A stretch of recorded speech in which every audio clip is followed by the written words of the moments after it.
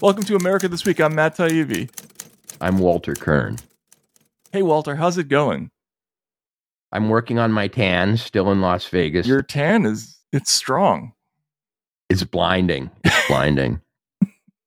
I went out to buy a white shirt for some reason last week, and I put it on, and I said, I can't do this. It's just too much of a contrast. I look like Ricardo Montalban in those old, those old Chrysler Cordoba commercials. Oh, yeah, the rich Corinthian leather ads. Yeah. My skin's going to turn to rich Corinthian leather if I don't stay out of the sun. But there is nothing wrong with being Ricardo Montalban. No, none. Anyway, very interesting week this week. Like all weeks, it feels like one week after the next, we're having these sort of paradigm shifting events that all seem to shift the paradigm in the same direction. Well, yes, exactly. And the one this week is it's difficult to talk about because we have this obviously we have this phenomenon in America that I've talked about a lot, I've written about a lot, where online and in the media they try to coat a character with a sort of ick that you cannot associate with this person. You cannot be seen to be endorsing any of this person's views. You cannot be seen to even acknowledge any of the positive things that the person says, or true things that the person says, or even to talk about the logical reasons for the person's success, right? So I first noticed this phenomenon with Trump when you're simply trying to diagnose why is he doing well, why is he winning in the polls, and you discover that writing about things like, well, he's criticizing NATO's unpopular, or he's saying the two parties don't have a whole lot of difference between them, and Jeb Bush isn't that different from Hillary Clinton, that this message is scoring. You found that this was not something that you were allowed to say, really, in media after a while. And Tucker Carlson kind of embodies this same thing. We had a remarkable incident involving the American Prospect, which I'm sure we'll get into this week. But he has become a huge media phenomenon especially in the last 5 years, especially during the Trump years. I think a lot of it is because he has taken very canny advantage of the failings and inconsistencies of media on both sides of the aisle, both the Fox model and the mainstream model. And he is let go from Fox this week, and it creates a hole in the media landscape that is fascinating to even ponder from lots of different angles. But I'd be curious, what's your first initial response to what happened? Well, so Monday he finds out, and the world finds out, that he no longer has a television show.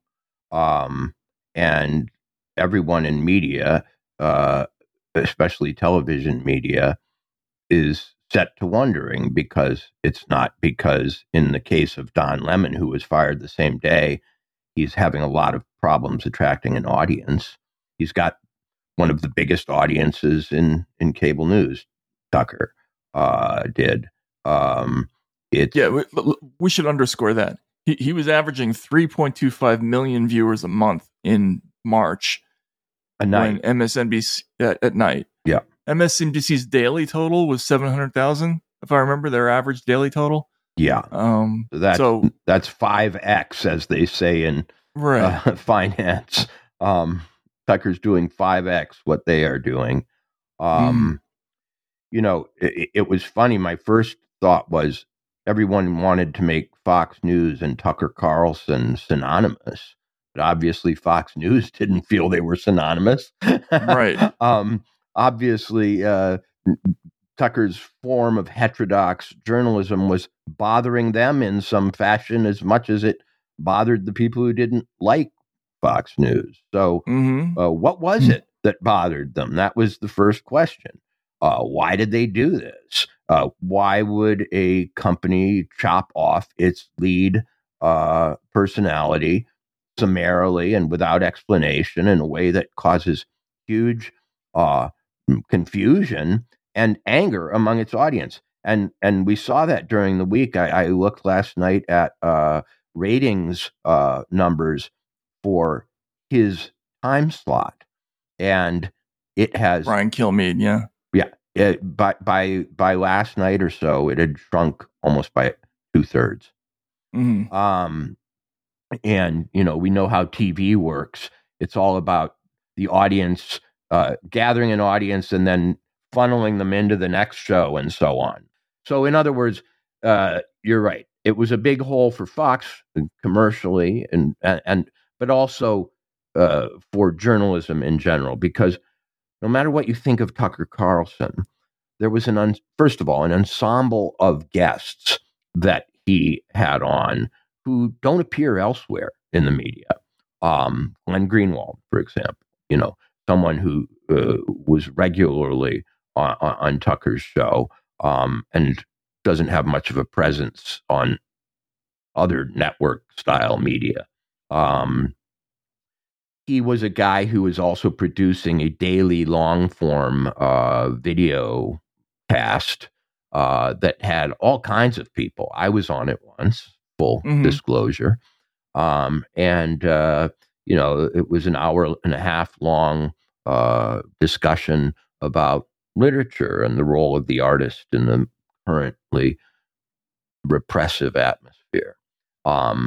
It was a conversation that he did not choreograph. He asked questions, but there was no sense that I could not say certain things or should say other things. It was completely open-ended, which I appreciate. So, as the week wore on, there were all kinds of theories and rumors about what had happened, and they ranged from, there's some kind of a harassment lawsuit going on involving an employee who claims a hostile work environment. She was a booker on his show, and maybe Fox was getting ahead of that. Well, for me, at least, who's watched some of these scandals over the years, that seemed ridiculous. Suits like that are happening constantly at network news and at news organizations. And they usually aren't the reason for someone going away. Especially when, as we learned, the plaintiff had never met Tucker Carlson, right, who I happen to know from my own experience broadcasts remotely from home studios far from New York City. In any case, since that one didn't wash with me, I wondered if it was true, as Vanity Fair reported, and a couple of other places picked up on, that his recent speeches to places like the Heritage Foundation, in which he professed fairly vividly some religious faith, had somehow offended the powers that be. That sort of made sense, only in that often in these stories there's some weird, bizarre cause that you would never guess, and that seemed weird and bizarre enough to maybe be true, that Rupert Murdoch had taken offense at Tucker's religiosity and decided he shouldn't be there. But at the same time, if you watch other Fox shows, and I don't often, to be candid, you do see a lot of professions of faith on the air.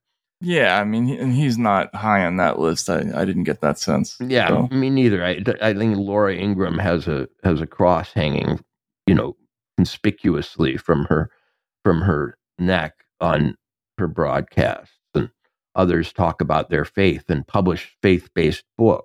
So I crossed that one off the list, and what are we left with? One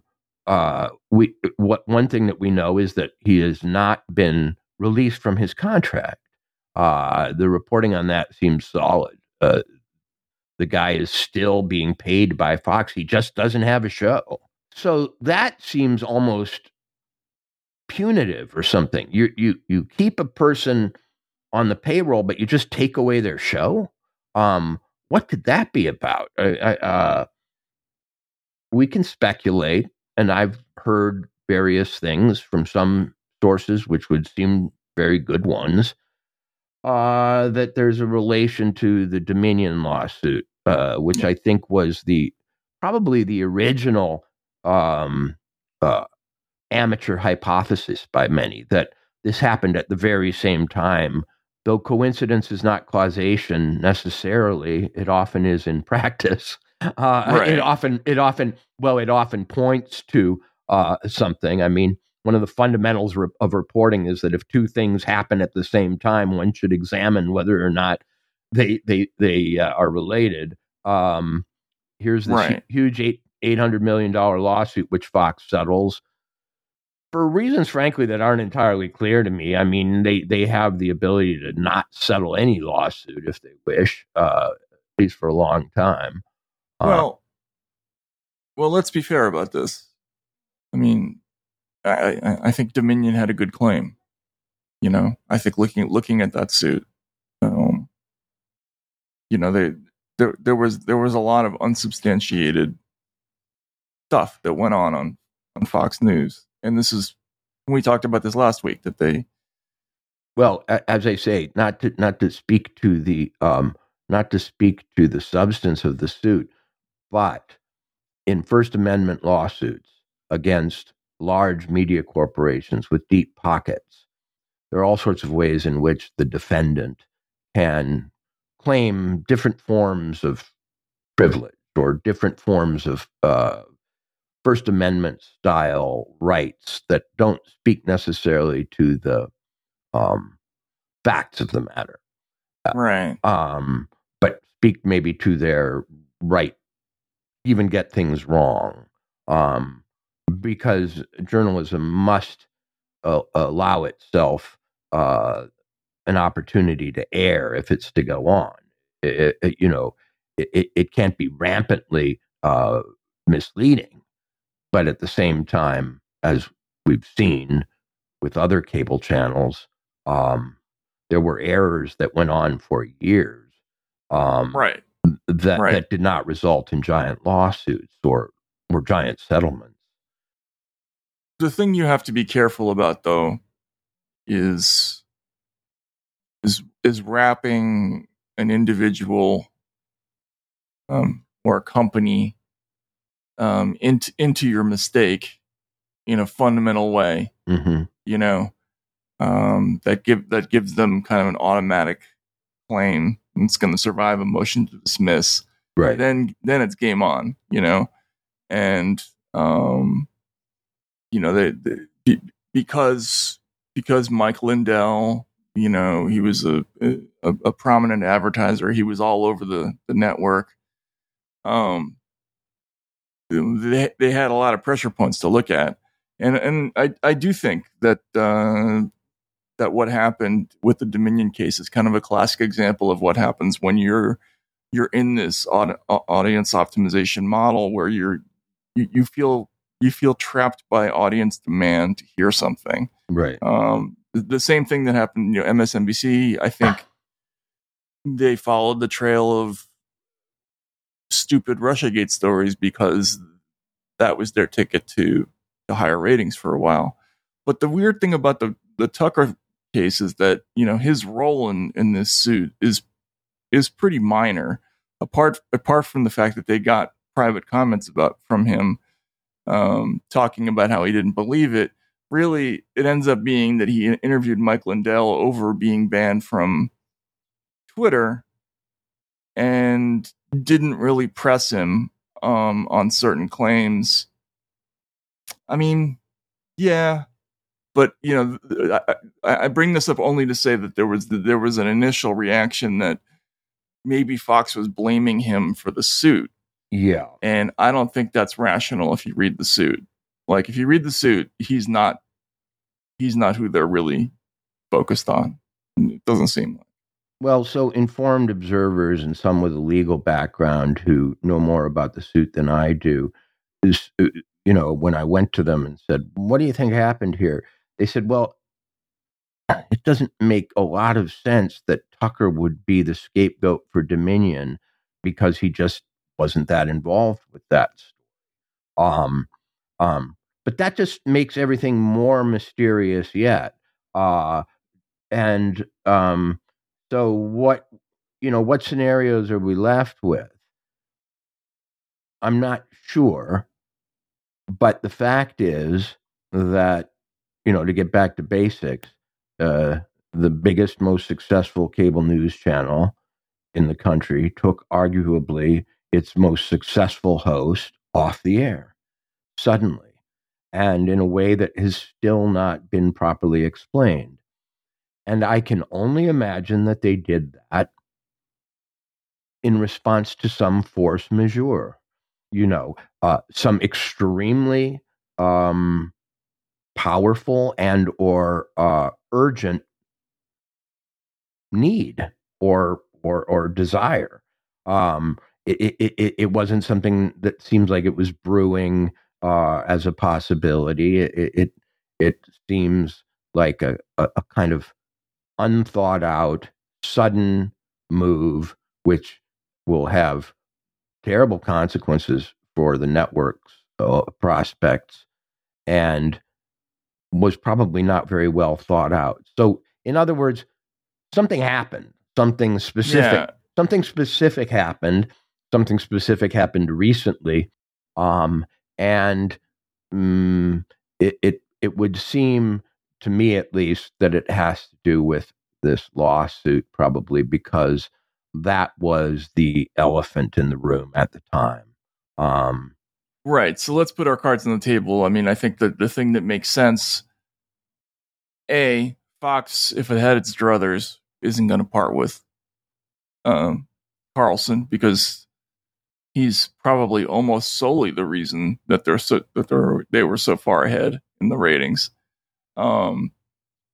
This seemed to have come as a big surprise, at least to the Tucker side. Yeah. But maybe also to Fox too. So I wouldn't be surprised if we find out that his leaving might have been a condition of the settlement. I don't know. I guess all of this stuff will come out, but my sources tell me that he was genuinely surprised, and I've seen that reported elsewhere. I don't think we're going to find that there are compromising pictures or something like that. No. But into these mysteries goes any amount of speculation, and it must, I would think, be frustrating if you're Tucker Carlson and you're still bound in some contractual way to your network, and yet you're also the focus of endless speculation about what happened between you, to not be able to say. And that's the big time, I guess. That's what happens in the multi-million-dollar world of journalism. Yeah, and we can use this to segue into the reaction among other people in media who were, obviously there was a huge amount of gloating and ding dong, the witch is dead type coverage. I saw a fairly shocking article in The Hill that mostly just quoted members of the House, including one who said, now they just have to take out the rest of the trash. Right. And I had that forwarded to me by, somebody who was pointing out that rhetoric reminded him of other rhetoric from other groups. But in the midst of this, there was the caricature version of Tucker Carlson that is kind of allowable on mainstream MSNBC style media, CNN style media, Daily Beast style media, that Carlson is he's just another Republican bogeyman, racist, and there's nothing that differentiates him from any of the other people that they routinely go after. But that's just not correct. The interesting thing about Carlson and is the reason why he had even 1 million more viewers on average than Sean Hannity. It's because he was off. The product on that show was different than everything else on Fox. He was venturing into areas of commentary that probably you would previously say were forbidden on that Not network. only on Fox, but on MSNBC and on CNN and every other place. I mean, here was a guy who was skeptical about the war and our activities in Ukraine, who was very overtly upset with the influence of pharmaceutical advertisers during the COVID pandemic, who also evinced a kind of basically populist set of sympathies that were more aligned with the the man on the street, as it were, than the Washington establishment. You also had a guy, let's just be kind of human about it, who comes from sort of the upper echelons of Washington journalistic and State Department circles. He has a famous father who was involved with State Department and United States communications strategies around the world, who was a reporter himself, I think, and he has some personal wealth, and was in some ways a kind of class trader, to be honest. That's how he read. He read as somebody who knew the types he was reporting on. His wife had been friends with Hunter Biden's wife. I think that was widely known, that there was association between those families. So what he was doing was he was speaking as if from the inside of the inner circle about its flaws, about its prejudices, about its tendencies, and its blind spots. So if there was anyone on cable news of any ideological description who was more likely to upset the powers that be, it was Tucker Carlson. And let's add that he was very, very critical of the intelligence agencies. Yes. Well, and let's not forget, he at one point accused them of spying on him. He reported that his text messages had been intercepted by them, very specific charges. In any case, he was a scalp that they were looking for. I mean, only last week, I think we saw people calling for his oust. The significance of this for me, and I do want to get to the American Prospect incident, because that kind of speaks to a lot of the frustration that I have with how we're not allowed to properly analyze what goes on in politics and in media. But you don't have to believe that Tucker Carlson's sincere, that he's really a man of the people, that he's really anti-war, that he really hates the intelligence agencies. You don't have to believe any of that. But he presented as these things. Even if you want to say that it's purely a cynical strategy for gaining audience, that is how his show was structured. It was structured as, I'm on your side. These people are a cabal of corrupt functionaries who are anti-democratic, who want to deny you your basic rights. Yeah. Who does that sound like? That sounds like a message that we're familiar with. That's been popular not just in this country but around the world. In the last 5 to 10 years. But Donald Trump was the big example of this. And why does that message? Why is that message resonant? It's resonant because a lot of things are true. The popular media is terrible. It is transparently no longer representative of the audience and adversarial towards government. It is the things are completely reversed. If you turn on any mainstream television broadcast, you're going to see a string of government officials. They may even be actually reading the news in some cases.